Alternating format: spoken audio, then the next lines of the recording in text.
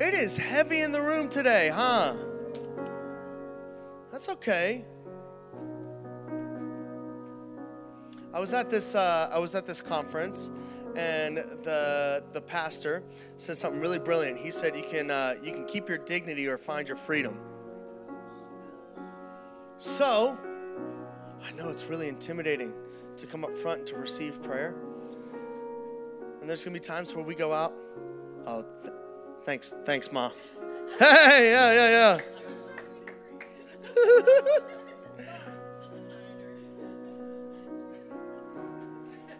I just do what she says, you know. Yeah. It's okay to come into church with a little bit of heaviness, but when you feel that and something's burdening you, please don't hide. Please don't hide. It says in the Word of God that the prayer of a righteous person is powerful and effective. We say this every time we get to prayer room on Saturdays. That righteousness is not something that you can earn, but it's a mantle that is given from the life of Christ for those who would believe in Him. And so whether you made a mistake or whether it's been an imperfect course or however you got here, you're righteous. You are the righteousness of God. And so when you pray, it's powerful and effective and can bring about healing. And if you're in need, this room is filled with people who are ready to pray for you. Please cast aside your dignity and find your freedom. The enemy wants to kill us. He wants to kill us, but he wants to leave breath in our lungs. So he wants to kill everything inside of us. He wants us to not do what we're called to do. He wants to rid us of everything that is holy and beautiful and wonderful, and so that he can just leave you walking and keep breath in your lungs. We've been in this series called Scheming, and that was a sobering thought that literally woke me up in the middle of the night. I was like, I need to write this down. Oh my gosh. He's scary. He's wicked and maniacal. We're going to be talking about that today. We're going to be talking about what it looks like to live life on assignment. Someone say, I got an assignment. I had a study assignment for all those who are on TikTok. I got rid of that. No, actually, I was never even a part of it. Although I do watch Emmys every once in a while, okay? What it's like to live life on assignment. Nick, how does this tie in with Palm Sunday? Jesus was on assignment. And this week in particular, the enemy hated this week. The enemy hated this week. Has anyone ever watched Passion of the Christ? One thing that was an interesting detail that wasn't necessarily found in the Word, but I found was truly beautiful, was the fact that Satan was even in their midst as he's walking up to the hill. He wanted to do everything possible to stop Christ on assignment. We're not exempt from that either. He wants to stop everything he can to stop you on your assignment. Look at what the scripture says, John 10:10. What a beautiful thing it is. The thief has only come to steal, kill, and destroy. We don't like him. I have come, Jesus says, that they may have life and life to the full. That is the Jesus that we worship. That is the Hosanna. That's why we shout and we praise, because we have a God who came and saved us and has given us life so generously. Can I get an amen across the church? Yeah, that's why we're here. That's who Jesus is. This other dude, get out of here. Jesus has come so that you may have everlasting life. The enemy, he wants to come and take every part of it. He wants to take you out of it. Prevent our loved ones from ever even stepping foot. Keeping people at a distance. He wants to do everything he can to mislead and take people on different paths so that they not find the way, the truth, and the life. That's what he wants to do. He's evil. Look at what Paul says. This is so cool. I love, and he's talking about forgiving people, but I love the last part of this statement. But anyone you forgive, I also forgive, Paul says in 2 Corinthians. And what I have forgiven, if there anything was to forgive, or if there was anything to forgive, I have forgiven in the sight of Christ for your sake, in order that Satan might not what? Outwit us. For we are not unaware of his what? Schemes. So he's got some ways of operating that we need to become aware of and we need to stand against so that we may not be outwitted. I don't know if that's a word, but that's what came to my mind. The devil has his schemes, but through talking about this, through prayer, through chasing after Jesus, most importantly, we'll become aware of and resist the enemy's tactics. A life chasing after Jesus, we start to see what is true and what is not true. We start to be able to see clearly what we don't partake in and what we do. That's why this is an important series to talk about. I want to encourage you real quick. Understand that there are things happening in our world that we might not be able to see, and there are things that we are fighting against. Look at what it says in Ephesians chapter 6. For our struggle is not against flesh and blood. Sometimes we think a political party is going to save us, and if we stand on this side, that's where the struggle. We don't like the left side or the right side, and we stand against each other, and our struggle is not against flesh and blood. It's against these authorities that we cannot see. I think one of the most powerful things we can do in our country is start addressing the unseen with the power of the Holy Spirit in us. No man is going to fix things. That's what we're waging war against. Flesh and blood, it's not that struggle, but against the rulers, against the authorities, against the powers of this dark world, and against the spiritual forces of evil in the heavenly realms. We have to acknowledge that there are things going on, church, that we can't see, that there are forces beyond us that are at war. If you missed week 1, it's really important to understand that what Jesus did is he came, died, and rose again to trample on the authority and the power of the enemy. The enemy no longer has authority over you nor power over your life if you belong to Christ. In the end, at Jesus' second coming, that's when the enemy is decimated, gone. I was writing this message, and you'll see in a little bit about my bottom line. Nick, don't get ahead of yourself. Okay, here we go. As we stand with Christ, we stand on the winning side of this battle, though, church. We stand on the winning side of what is seen in the physical, but also what is unseen around us. You have power and authority. And so today I'm talking about assignment. I use that word very particularly in our church because the greatest thing that I feel like we have a pursuit of is perhaps the pursuit of purpose or why. And that's a beautiful thing. And God put that in our heart. That's a great question for believers and non-believers to ask. Why am I here? What am I doing? What am I supposed to do with my life? In fact, ever since you were like 2-3 years old, that question was coming up all the time. What do you want to be when you grow up? Fireman? Astronaut? You're all about purpose and destiny and call and assignment. We've been groomed this way.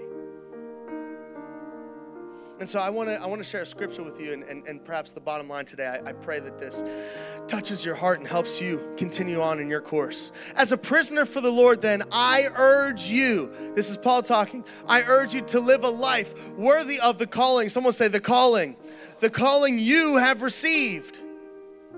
That can be plural. The church has received a calling, and that can be individual. You, to walk life worthy of the calling that you yourself have received. I was writing my message, and I was considering, actually what happened last night, or it was yesterday afternoon, I threw my message away. I was like, nope, it ain't it. This is the life of Nick Miller. It is just hectic up here, okay? Nope, it's not it. Start over. I feel like this was just pressing on my heart. What is the enemy most terrified of? First and foremost, he is most terrified of the second coming of Christ. But I think he is deathly afraid of the believer that walks in his or her assignment. The enemy is terrified of the believer that walks in the assignment that Christ has for them. He's terrified of it. He can't stand it. And he'll do everything he can to stop you from walking in your assignment, your heavenly call, the season that you're supposed to step into. He'll do everything he can to divert your course and get you out of that assignment. Why? We'll discover why. But that's what his goal is. He wants to ruin your assignment. So we did steal your worship, kill your connection. Last week was a great conversation on killing your connection. And this week is destroy your assignment. Destroy your assignment. I hear this comment all the time. Nick, I don't know what I'm good at. My whole being cringes inside when I hear that. Because you are so intricately made, so wonderful and beautiful in every way. How could you deny that there is not a gifting, nor a talent, nor a call inside you? I know it might not be discovered right now, or maybe you're feeling discouraged in life, or maybe you had these plans and they didn't go out your way, but there is a calling and a gifting over every person in this room. Everyone. And in fact, that I can't do anything, that is solely a lie from the enemy that we have to stop saying. You can say, I'm hurt and I've been discouraged, but I'm going to keep pressing on. But don't say that you can't do anything. Each person in this room has a specific call in their life. I look at, and we're getting in preparation mode for Appalachia. Hey, we got Appalachia coming up. You know, my dad is an incredibly gifted carpenter, and then he took that gifting and has committed his life to service and going down and rebuilding homes for people who cannot build it on their own. People who are living in poverty literally have holes in their roof. And he goes down and he rebuilds it. That's the calling. That's the gifting. That's a beautiful thing. Dad, I love you. You're awesome. But you have a specific call in your life. Just because it's not this thing doesn't mean you don't have a call. Seriously. A lot of the church is convinced that if you don't hold a microphone and you don't have an awesome message and blah, blah, blah, then you're not cool and it's not working. No. That's a lie. That's a lie. Each of you, it writes, each of you should use whatever gift you have received. This is Peter talking in 1 Peter 4. Each of you should use whatever gift you have received to serve others. Someone say others. This is where sometimes we get it twisted because we use our gift to serve ourselves. That's where we get messed up. That's where we get messed up. It's all about people. It's all about glorifying God. It's all about elevating others. It's not about me. Never will be. Each of you should use whatever gift you have received to serve others as faithful stewards of God's grace. Do you know what grace is? Sometimes people view grace as like a I get out of jail free card or God's gift of eternity. Do you know what else grace is though? It is great. Grace is God's empowerment in you. It is an empowering agent for you to do what you're called to do. Paul says, I've been graced to preach the gospel. In other words, empowered to preach the gospel to the Gentiles. Grace is an empowering agent. Stewards of God's empowering agent in its various forms. If anyone speaks, they should do so as one who speaks the very words of God. That is one of the most sobering statements for me. If anyone serves, they should do so with the strength God provides. Yeah, our strength is not our own, amen. So that in all things God may be praised through Christ Jesus. To him be the glory, someone say glory, and the power forever and ever. Amen. Amen. So you have a calling, you have a gifting. But Nick, where does purpose and what's the difference between calling? Again, I use the word assignment. Someone say assignment. I'm going to give you a little bit of theological context here today. Purpose is eternal. Assignment is seasonal. Okay? Can you put this up there, please? Purpose is eternal. Assignment is seasonal. Your purpose is always the same, never ending. Your purpose will never change in your pursuit of Christ.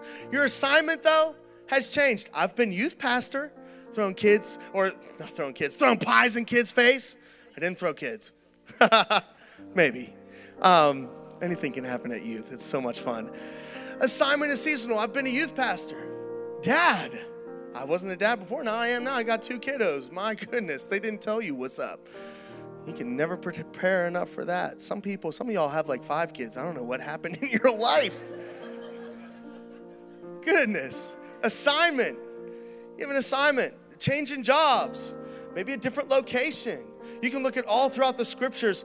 Paul and all of these disciples, especially the early apostles, they had an assignment to go and preach in different regions. So there's assignments. Someone say assignment. Assignment is seasonal.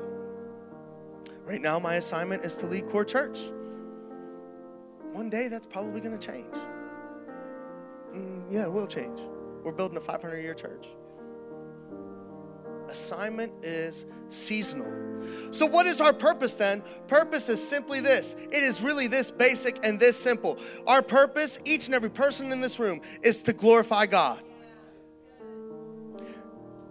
I read an interesting commentary though. It is not just your action. It's not about just your action and your call to glorify God. You know that everything, period, glorifies God. Has anyone ever walked and seen the Grand Canyon and been like, whoa. Everything gives glory to God. Everything. See these mountains, you see this ocean. I was on a cruise, you can't see the end. You're like kind of terrified, but like, wow, God's big. I don't like the ocean at all. No. But you're like, whoa, God is really massive. Everything glorifies God. Look at what Paul says, Philippians 1. As it is my eager expectation and hope that I will not at all be ashamed. I pray that for you too, that you would never be ashamed of the gospel, that you would never be ashamed of your faith in Christ. Amen? The world actually needs believers to be unashamed in this season.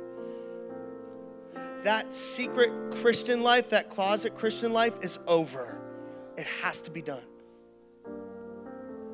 Not be ashamed, but that with full courage, now as always, Christ will be honored, glorified, lifted up, revered in my life, in my body, whether by life or by death. In other words, what he's saying, in everything I do, God is honored above all else. Everything I do.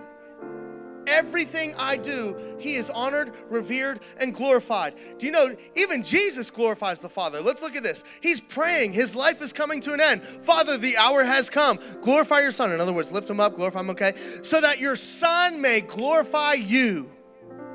For you granted him authority. There's that word. I love that word. Authority over all people, that he might give eternal life. That he might give eternal life to those you have given him. I want to break down this statement. You see, his purpose is to glorify God. Did you hear his assignment? Look at his assignment. For you've granted him authority over all people, that he might give eternal life to all those you have given him. That's his assignment, church. His purpose, glorify God. Assignment, go and save the world. So what is assignment? Assignment is the way in which you do. You've been called to glorify God. It's going to look different, and it's going to look very unique for different people. You might get an assignment to be in public office. We just prayed over that. I love that. You might be in an assignment to be a stay-at-home mom and raise up the next generation fiercely. I hate when people say just stay at home. No. That is the greatest calling. My goodness. My goodness. Might be starting businesses that will revolutionize the way the world works, all for the glory of God. Assignment is how we glorify him. I love how it leaves this in Colossians 3. There's a little bit of like unknownness, a little bit of ambiguity. So whatever you do, I'm reading ahead. Whatever you do, whatever your assignment is, it's going to look different for you. It's going to look different for me. It's going to look different for you. Whatever you do, whether in word or deed, do it all in the name of the Lord Jesus, giving thanks to God the Father through him. Look at what it says in 1 Corinthians. You can put this up here. Yep. Whether you eat or drink or whatever you do it all to the what? Glory of God. You're going to have a different assignment. Whatever it is that you do, it's going to glorify him. Amen, church? Good. So we have that distinction. Purpose is unchanging. It is eternal. It is to glorify God. Assignment is seasonal. There's going to be different things that go through our life. There's going to be different ways in which we glorify God, different calls and opportunities that we say yes to. So here's a good question. Back to the statement. The enemy is terrified of the believer that walks in their assignment. So what happens when you operate in your assignment? Sometimes, again, I said it a little bit earlier, we read the word and we think that can't happen or that happened back then. Church, I see a revival coming. Things are moving and we got to get ready. And I believe that people are going to operate in their assignment. Look at what Jesus says in Mark chapter 16. Please, if you got your Bible, go ahead. We love the book here. Mark chapter 16. Mark chapter 16. Mark chapter 16.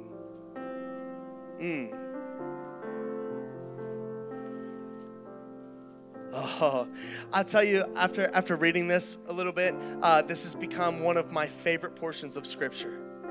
It really has. He said to them, this is Mark chapter 16. What verse is this? 15. He said to them, go into all the world and preach the good news to all creation. This is the charge to the disciples. You are a disciple of Christ. So this is a charge to you. Whoever believes and is baptized will be saved, but whoever does not believe will be condemned. So we're going to be reaching the lost. Okay? And these signs will accompany those who believe. Well, pay attention here. These signs will accompany those who are following me, who believe in the way, the truth, and the life. Oh boy, this is pretty interesting in these next few words. In my name, they will drive out demons. They will speak in new tongues. They will pick up snakes with their hands. And when they drink deadly poison, please don't put it to the test, folks, okay? We don't need to put it to the test, all right? But it will not hurt them at all. They will place their hands on sick people and they will get well. Someone say amen. Yeah, we're going to see that in church. But look at how it ends. So Jesus isn't just saying, he's not just saying these awesome, powerful words. He actually confirms. He confirms what he said. After the Lord Jesus had spoken to them, he was taken up into heaven and he sat at the right hand of God. Then the disciples went out and preached everywhere. And the Lord worked with them. Someone say, worked with them. Worked with them and confirmed his words by the signs that accompanied it. In other words, they did speak in different tongues. They did drive out demons. Someone say, ooh, they did drive out demons. They did heal people. They did preach the gospel and see people saved and baptized. They did. Did you catch that drive out demons part though? You see why the enemy's terrified of those who operate in their assignment? Because he's going to confirm it and he hates it. The enemy hates it. When you operate in your assignment, I wrote this down, you glorify God and shame the devil. When you operate in your assignment, you glorify God and you shame the devil. You thwart his plans. You stop him and halt him in everything he's trying to do. He's terrified of the believer that walks in assignment. And so here's the ultimate question, right? We're in our series Scheming, right? Someone say scheming. We're in our series Scheming. So here's a good question for you and me. What is the enemy going to do to you to prevent this from happening? What is he going to do to you to prevent you from walking in your assignment? What is he going to do to prevent you from walking in your assignment? I wanted to really focus on some of the things that Jesus had said and some of the things that Jesus had done so that we can see a life of being on assignment. In essence, I want to say it like this. Jesus displays to us what a life of assignment is going to look like and the attacks from the enemy that come. He would never tell you to do something without he himself doing it first. And without equipping the believer to be able to do what he tells them to do. In other words, if he says go and preach the gospel, he's going to equip you to preach the gospel. If he tells you to pray for that person, he's going to give you the words to pray. He's going to equip you for what he's calling you to do. We can put this up here. I want to look at what Jesus is doing, and this is an incredible. Go in Matthew chapter 8 if you got your Bible again. Matthew chapter 8, okay? This is a story about, again, talking about scheming. This is a story about Jesus casting out demons from two men. Scary. Also, the more that we talk about this series, has anyone found that you're seeing this more in your Bible time? You're like, whoa, the enemy is talked about quite often, okay? When he arrived at the other side in the region of Gadarenes, I don't know how to say it, you'll figure it out. Two demon-possessed men coming from the tombs met him. They were so violent that no one could pass that way. That sounds a lot like the enemy. So violent that no one can even be near. What do you want with us, Son of God? Isn't that interesting? Demons can actually call him by his name. They know who he is. Demons know the enemy knows who he is. I said the other week that the enemy is the greatest student of the Word of God. Okay? They were so violent no one could pass. "What do you want with us, Son of God?" they shouted. "Have you come here to torture us before the appointed time?" Do you see how terrifying it is to the enemy when a man, especially Christ, walks on assignment? That word terrified, look at his verbiage. Terrified, tortured. Are you going to torture us? The enemy and his army, they are terrified of Christ walking with a heavenly assignment. They ran out. "Why are you here? Please, not yet." No, no, no. They begged. Look at what it says. Some distance from them, a large herd of pigs was feeding. The demons begged Jesus, "Don't end us right here. Not right now. Not right now. Don't end us right here. Will you just drive us and send us into this herd of pigs? I understand you want us out of these two men, but don't end us." They were terrified. They begged for their life. And look, Jesus doesn't even seem to like acknowledge them. He doesn't even seem to like give them the time of day. He's just like, "Go, whatever, go." So they came out and went into the pigs, and the whole herd rushed down the steep bank into the lake and died in the water. This is where the story gets interesting, and I want to encourage you guys as believers. Again, if you feel like this isn't going to be a part of your life, the casting out demons and the healings and speaking in tongues, and if you don't think that that is what's going to happen as the life of a believer, again, study the scriptures. You have a choice. You can sit here and say, "No way, that can't happen," or you can take God at his word.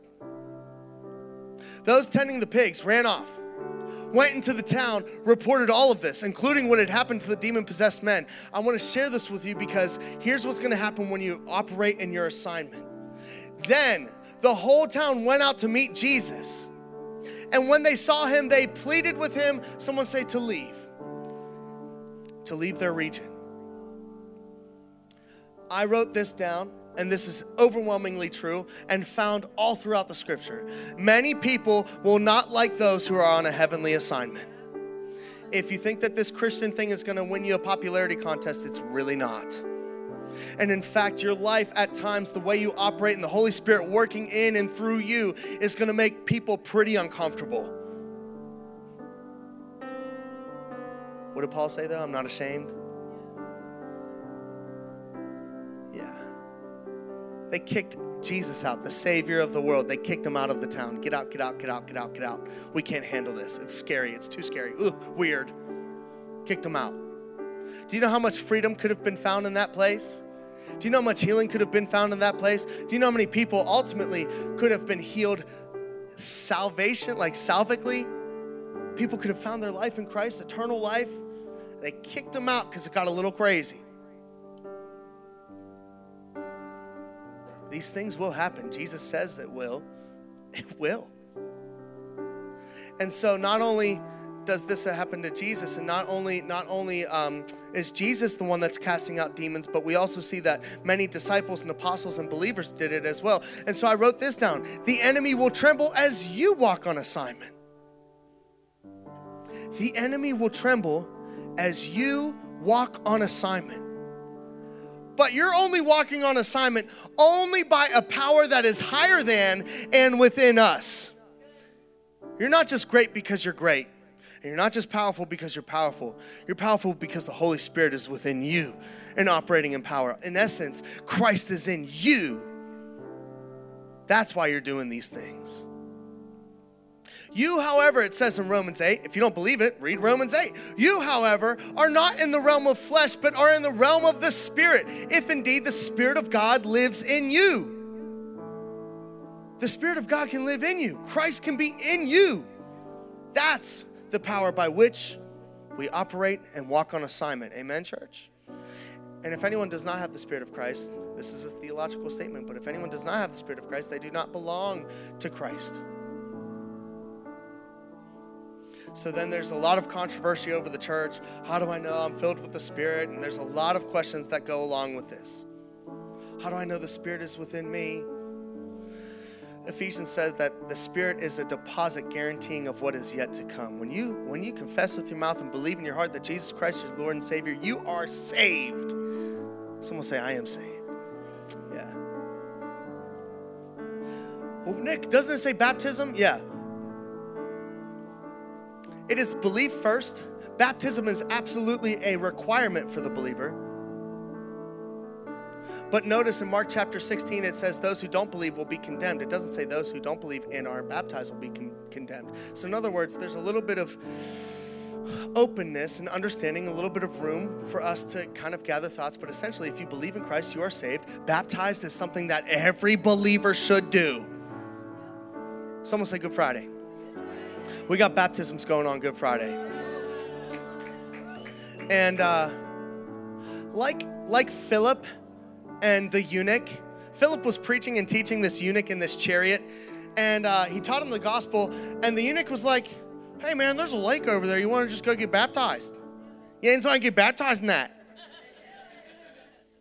He's like, okay, let's go get some water. If you haven't been baptized, what are you waiting for? What are you waiting for? What are you waiting for? What are you waiting for? What are you waiting for? It's a requirement. Don't wait. Get in the water. So, anyways, I know I'm diverting all over the place, blah, blah, blah, blah, blah. Okay, the Spirit of God, if it's in you, God lives in you, that's amazing. It's deposit guaranteeing of what is yet to come, and it's going to empower you. The Holy Spirit in you is going to empower you to fulfill your assignment. Nick, how am I going to do this? Can I tell you this? I don't feel like I don't feel like I have any qualifications, any capability of doing this. Yes, I practice. Yes, I put a lot of effort into studying and researching and making sure that these words are His word and not mine. I try as much as I can, but I am not strong enough to do this. It is only by the power of the Holy Spirit that this is rolling. Only by the power of the Holy Spirit. And I pray that for you too. That in your assignment, I pray that the Holy Spirit empowers you to do what you're called to do. Look at what it says in Acts chapter 1. This is Jesus talking to His disciples. But you will receive power. Someone say power. You'll receive power when the Holy Spirit comes on you, and you'll be my witnesses in Jerusalem and in all Judea and Samaria and to the ends of the earth. In other words, you'll be preaching the gospel all across the world. That sounds a lot like Mark chapter 16, huh? You'll receive power when the Holy Spirit comes. And that's the only way that you're going to fulfill your God-given assignment, through no power of your own so that you may boast. No. It's only by the power of God within you that you fulfill your assignment. So, all right, Nick, we talked about Jesus. Of course Jesus can do it because He's God, right? Good. Let's talk about Peter. Peter receives a specific assignment. Do you know what the assignment is? To lead, build, and establish the early church. Look at what it says in Matthew chapter 16. On this rock, build your church, right? Hey, come on now. I tell you that you are Peter, and on this rock I will build my church, and the gates of hell will not prevail. You know, that also means that the gates of hell will try, but they won't win, because we stand on the winning side of what is seen and unseen. The gates of hell will not overcome it. I will give you the keys of the kingdom of heaven. Whatever you bind on earth, I will give you the power to bind on earth and in heaven. And whatever you bind or loose on earth will be loosed in heaven. All right, you receive your assignment. Go and build the local early church. Do you know what the enemy then did? The enemy knew that Peter was going to build the church, and he had to stop his plans. Why did he have to? Because God said Peter would build the church. The enemy knew that he was going to do it.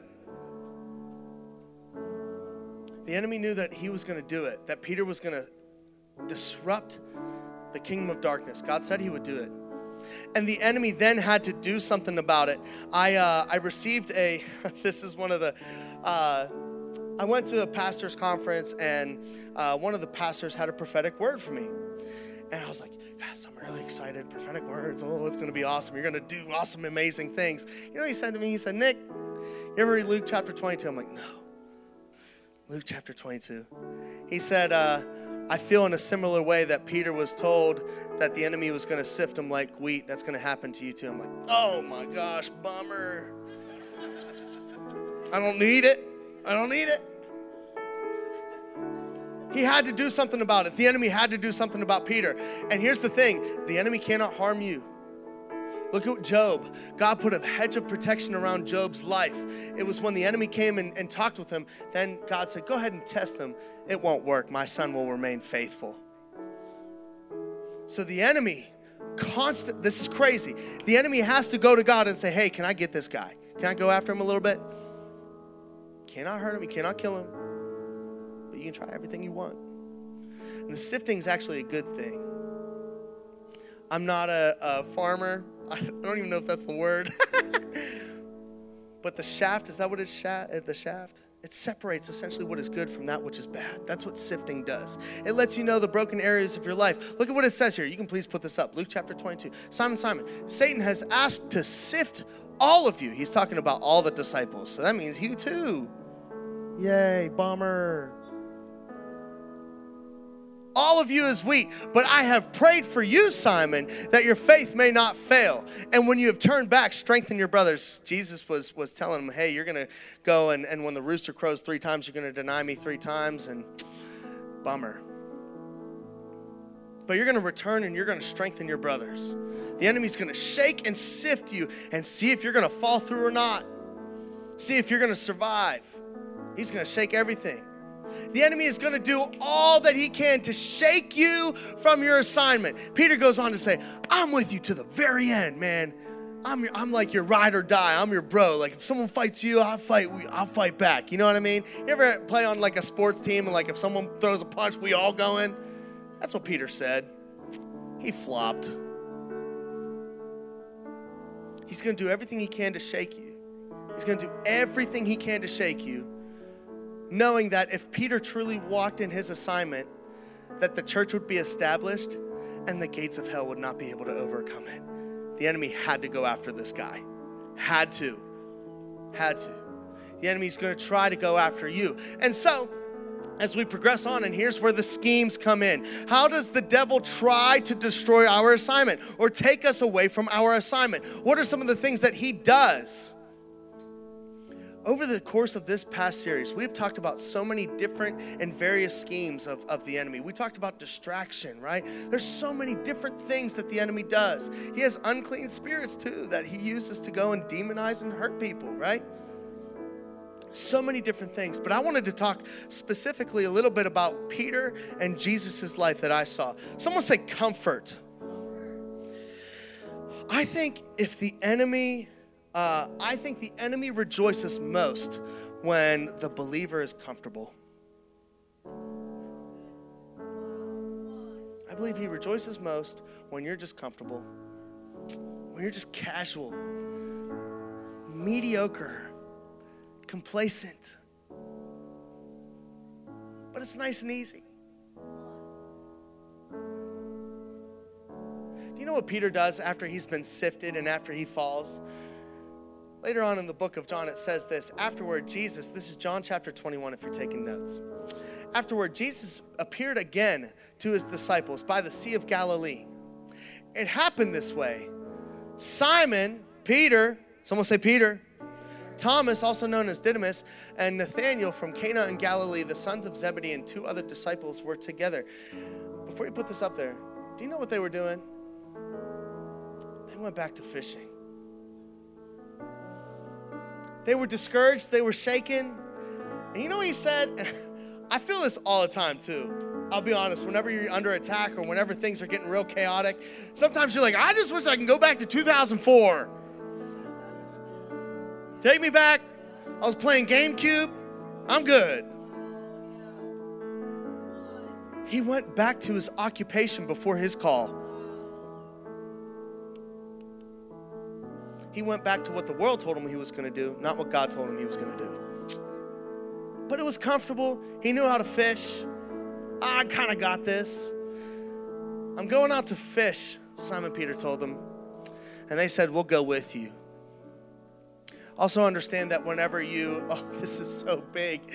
Oh, yeah, I'm going to say it. Understand that if you do cast aside your assignment for comfort, you're going to encourage others to do that as well. Yeah, you're going to encourage others to be comfortable as well. So they went out and got into the boat, and that night they caught nothing. Bummer. Yeah, they caught nothing. But they went back to what was comfortable. Is the enemy trying to get you back to your comfort zone? This course is not going to be easy. God does not promise sunshine and rainbows. He really doesn't. John 16:33. In this world you will have trouble, but take heart, I have overcome it. It is going to be a troublesome journey, but it's going to be fruitful. Amen. So avoid comfort. I've gotten to this place where I pretty much pursue anything outside of comfort. Do you know that? I try to. I'm not perfect at it. But any moment of uncomfort, I'm like, yep, all in on it. There was this meeting amongst churches, and I'm younger than a lot of the local pastors. I know I'm younger than a lot of the local pastors, and they asked me to lead in with prayer, and I'm like, amongst all of these like big heads, like amongst all of these guys who've been doing this for 30 plus years, you want me, little me, to pray? All right, I'll do it. And then you know what? The pastor said, Nick, start singing too. I was like, oh, all right, I'll start singing too. It's uncomfortable, but I'll take that step every day. It's the only way to do it. Comfort kills. Comfort kills calling. Second one is this. This is pretty funny. Discomfort. So what are some of his schemes that he uses to take you out of your assignment, destroy your assignment, and take you out of the game? Discomfort. So, someone say Stako. Stako. You know, the church forgets about this word, steadfastness and standing firm.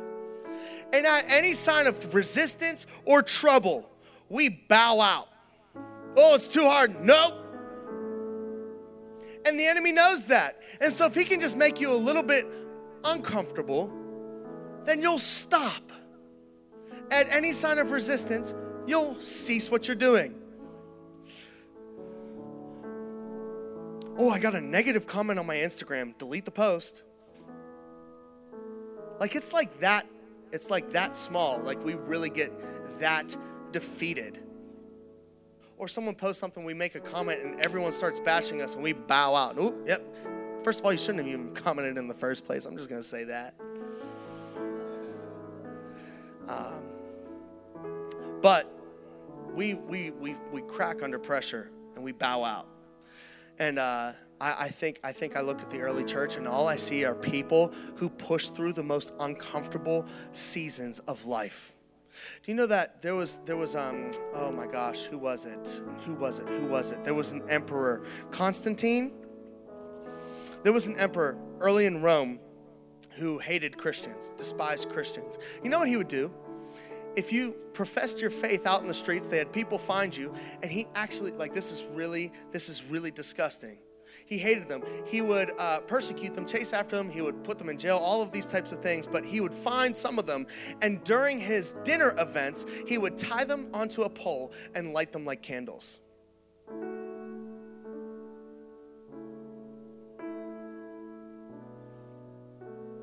And so what Christians had to do is they had to go and hide. Do you know where they preached the gospel at that time? They went in catacombs where people were dead to preach the gospel. We get upset if there's like a little dust on the floor. They were preaching amongst dead, rotting people. They still did it. That's the type of persecution. We're not familiar with that. We're actually really upset if Starbucks doesn't give us our coffee the right way.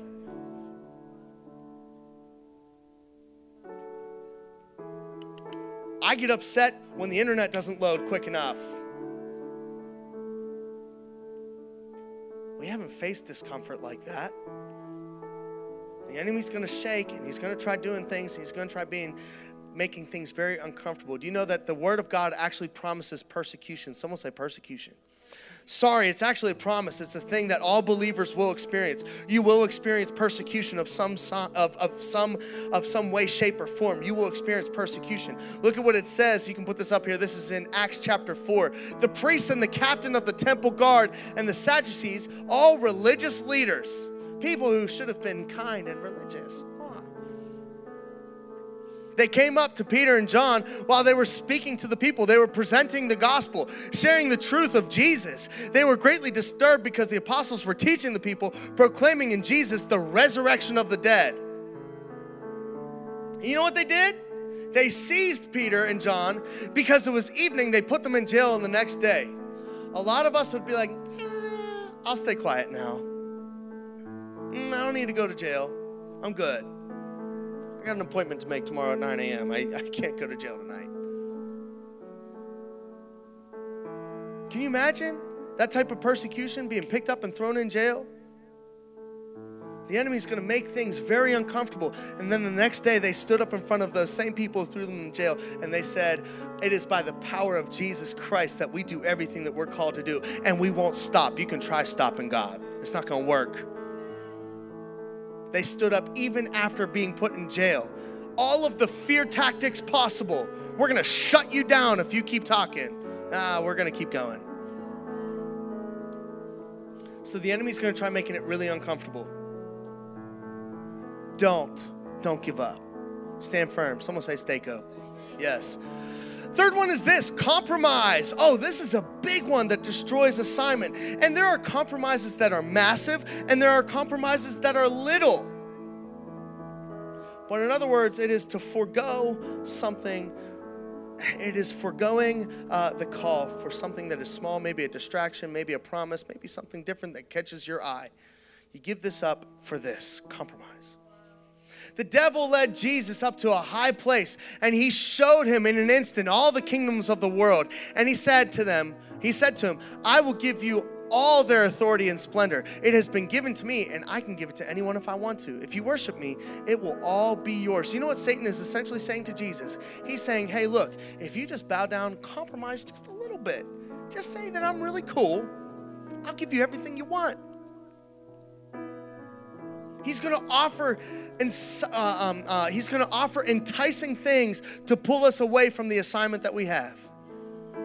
And Jesus answered, it is written, worship the Lord and your God and serve him only. He didn't compromise. He didn't waver. Here's all the lands of the world. You can have it all. It's all yours. Here's this enticing thing. And Jesus never compromised. Amen? Never. He actually lived a perfect life. But I want to encourage you today as well that the enemy is going to come with enticing schemes to get us to compromise where we're going. I'm going to say this. I went to Hillsong College, and my heart's breaking right now because that church is really hurting. The leadership of that church is a little bit in shambles. And what ended up, and this is not a foreign story, in fact, it happens a lot more than we can understand. It ended up that there was a compromise that was made, and it dismantled this man's position in operation within his place of authority. One mistakes happening. And he started going to alcohol a little bit too much, and all of a sudden he had a problem.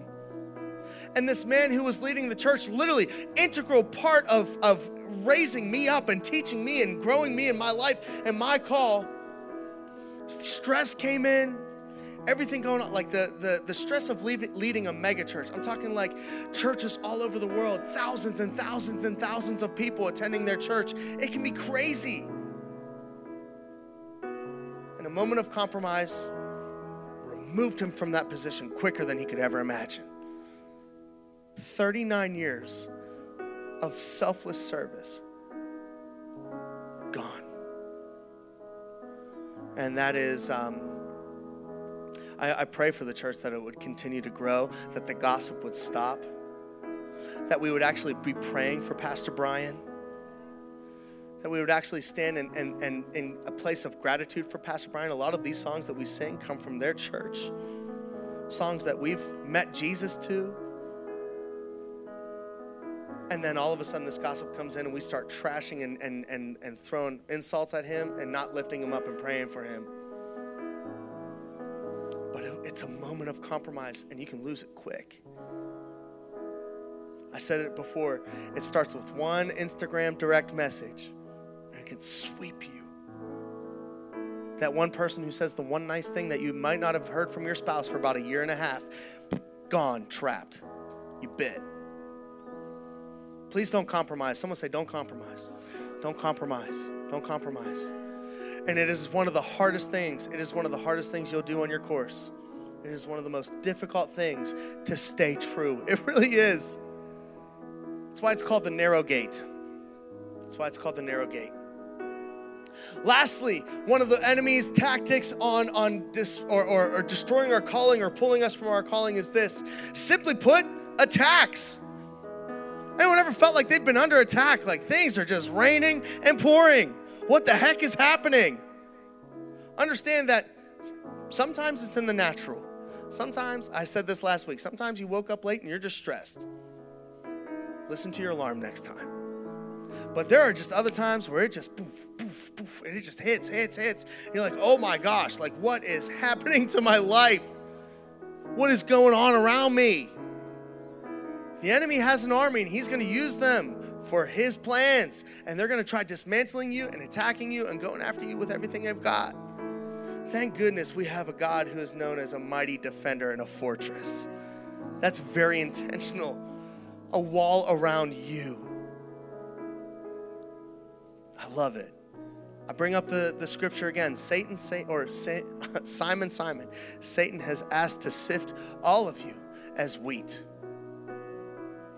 That means there's going to be attacks. There's going to be shaking. There's going to be things that are out of your control that are just bouncing you left and right and throwing you around real harshly. There are going to be attacks. We can't avoid it. Like we said in week 1, though, we can put on the full armor of God so that we may be able to stand firm. Amen? Yeah. But I look at a room and I get really excited about talking about this topic. I know there's times where it's a little bit scary, maybe a little bit crazy. I actually get really excited about this, but hear me out. I envision a room of hundreds of believers living in assignment. And can you imagine how powerful that would be? Can you imagine how powerful that would be? Everyone full tilt, running after this, on assignment. Strong, strengthened in the word, putting on the full armor, full of the power of the Holy Spirit. My goodness, this is going to be an unstoppable force. A force that is true, unwavering. And it's going to bring the lost home, amen? It's going to glorify God, amen? May the way that we operate, especially on assignment, may we never do it for us or for the awesomeness of a cool brand of church. It's not for that sign out there with a cool heart. That's not why we do this. It's not so that Nick Miller's really cool. No, it's not about that. It's so that God is glorified, amen? When we start operating like that, the enemy is going to be terrified. I love this. Can you put this last scripture up? It's back at the very beginning again. Go ahead. Yep. As a prisoner for the Lord, then I urge you, and I would say these same words. I urge you to live a life worthy of the calling that you have received. You have a specific gift over your life. You have an amazing call. You're going to glorify God in such a unique way, and the enemy's going to do everything he can to try to dismantle that. But someone say, no, you cannot touch that calling. I'm going to walk straight and narrow. The enemy is terrified of the believer that walks in the assignment that Christ has for them. Amen, church? Amen. Let's pray, and we're gonna worship in a moment. But let's pray. Jesus, thank you. Thank you that each and every person in this room who hears my voice has a specific call over their life. And if there's any whispers against that fact, I call it that fact, that thought, that fear, that anxiety, that lie that says I can't do anything, that has to go in Jesus' mighty name. Someone say it has to go. It has to go in Jesus' mighty name. God, each and every person here is created uniquely and beautifully by you. You crafted them to do incredible things. You prepared the good works for them to do. Thank you, Jesus, that there's an incredible calling over each and every person in this place. If there's someone here who doesn't know what that calling is in you, God, I pray over this week that you would speak to their heart, show them their future, show them visions, give them dreams, inspire their heart, and do something fresh in their life to reinvigorate those passions that may have been lost or the passions that are yet ahead. Thank you, Jesus, that every person has a calling and they're going to walk in it worthy of the life that you've called them. Thank you, Jesus. Is there anyone in this room, and I want to offer a last group to pray for. Is there anyone in this room who does not or has not yet given their life to Jesus? In other words, he wants to be your Lord and Savior. That's why he came. That's why this week exists. Palm Sunday. He went on this journey so that he could be in relationship with you, save you, rescue you, defeat the enemy so that you may live free here on earth, but also in life everlasting. And all you simply have to do is confess with your mouth and believe in your heart that Jesus Christ is your Lord and Savior. In other words, you give him authority over your life. You turn away from your past and you walk with him into your future, into the future ahead of you on earth and everlasting. Jesus died, but he rose again, defeating the enemy. If you believe that, you can give your life to him and start that journey with him here today. Does anyone in this room need to make that decision? I want to encourage you. Believers are praying for you faithfully. People are praying for you right now. If you need to make that decision, you can go ahead and throw your hands up on the count of 3 as an outward way of saying, Nick, I need Jesus and I'm ready to walk with him for the rest of my life. Go ahead and go for it. 1, 2, don't miss this moment. 3. Do you need to make that decision in this place? I see that hand. Anyone else need to make that decision in this place? Yeah, I see that hand. I see it. That's awesome. Anyone else? You're not alone. Come on. Does anyone else need it? Thank you, Jesus. If you raised your hand, just pray this from your heart. Say, Jesus, I give you my life. I believe that you died and rose again to set me free. You came in the flesh, died and rose again to set me free so that I may have life, and more life. I turn away from my past. I repent of the things that I've done in the past. Thank you for the forgiveness that your son and your blood brings. And God, I'm ready to step into the future and all that you have for me. Let me walk into eternity with you. Thank you, Jesus, for being my Lord and Savior. In Jesus' name, everybody said, amen. Can we lift up a shout of praise for those who made that decision today? Yeah, that's powerful. Someone say scheming.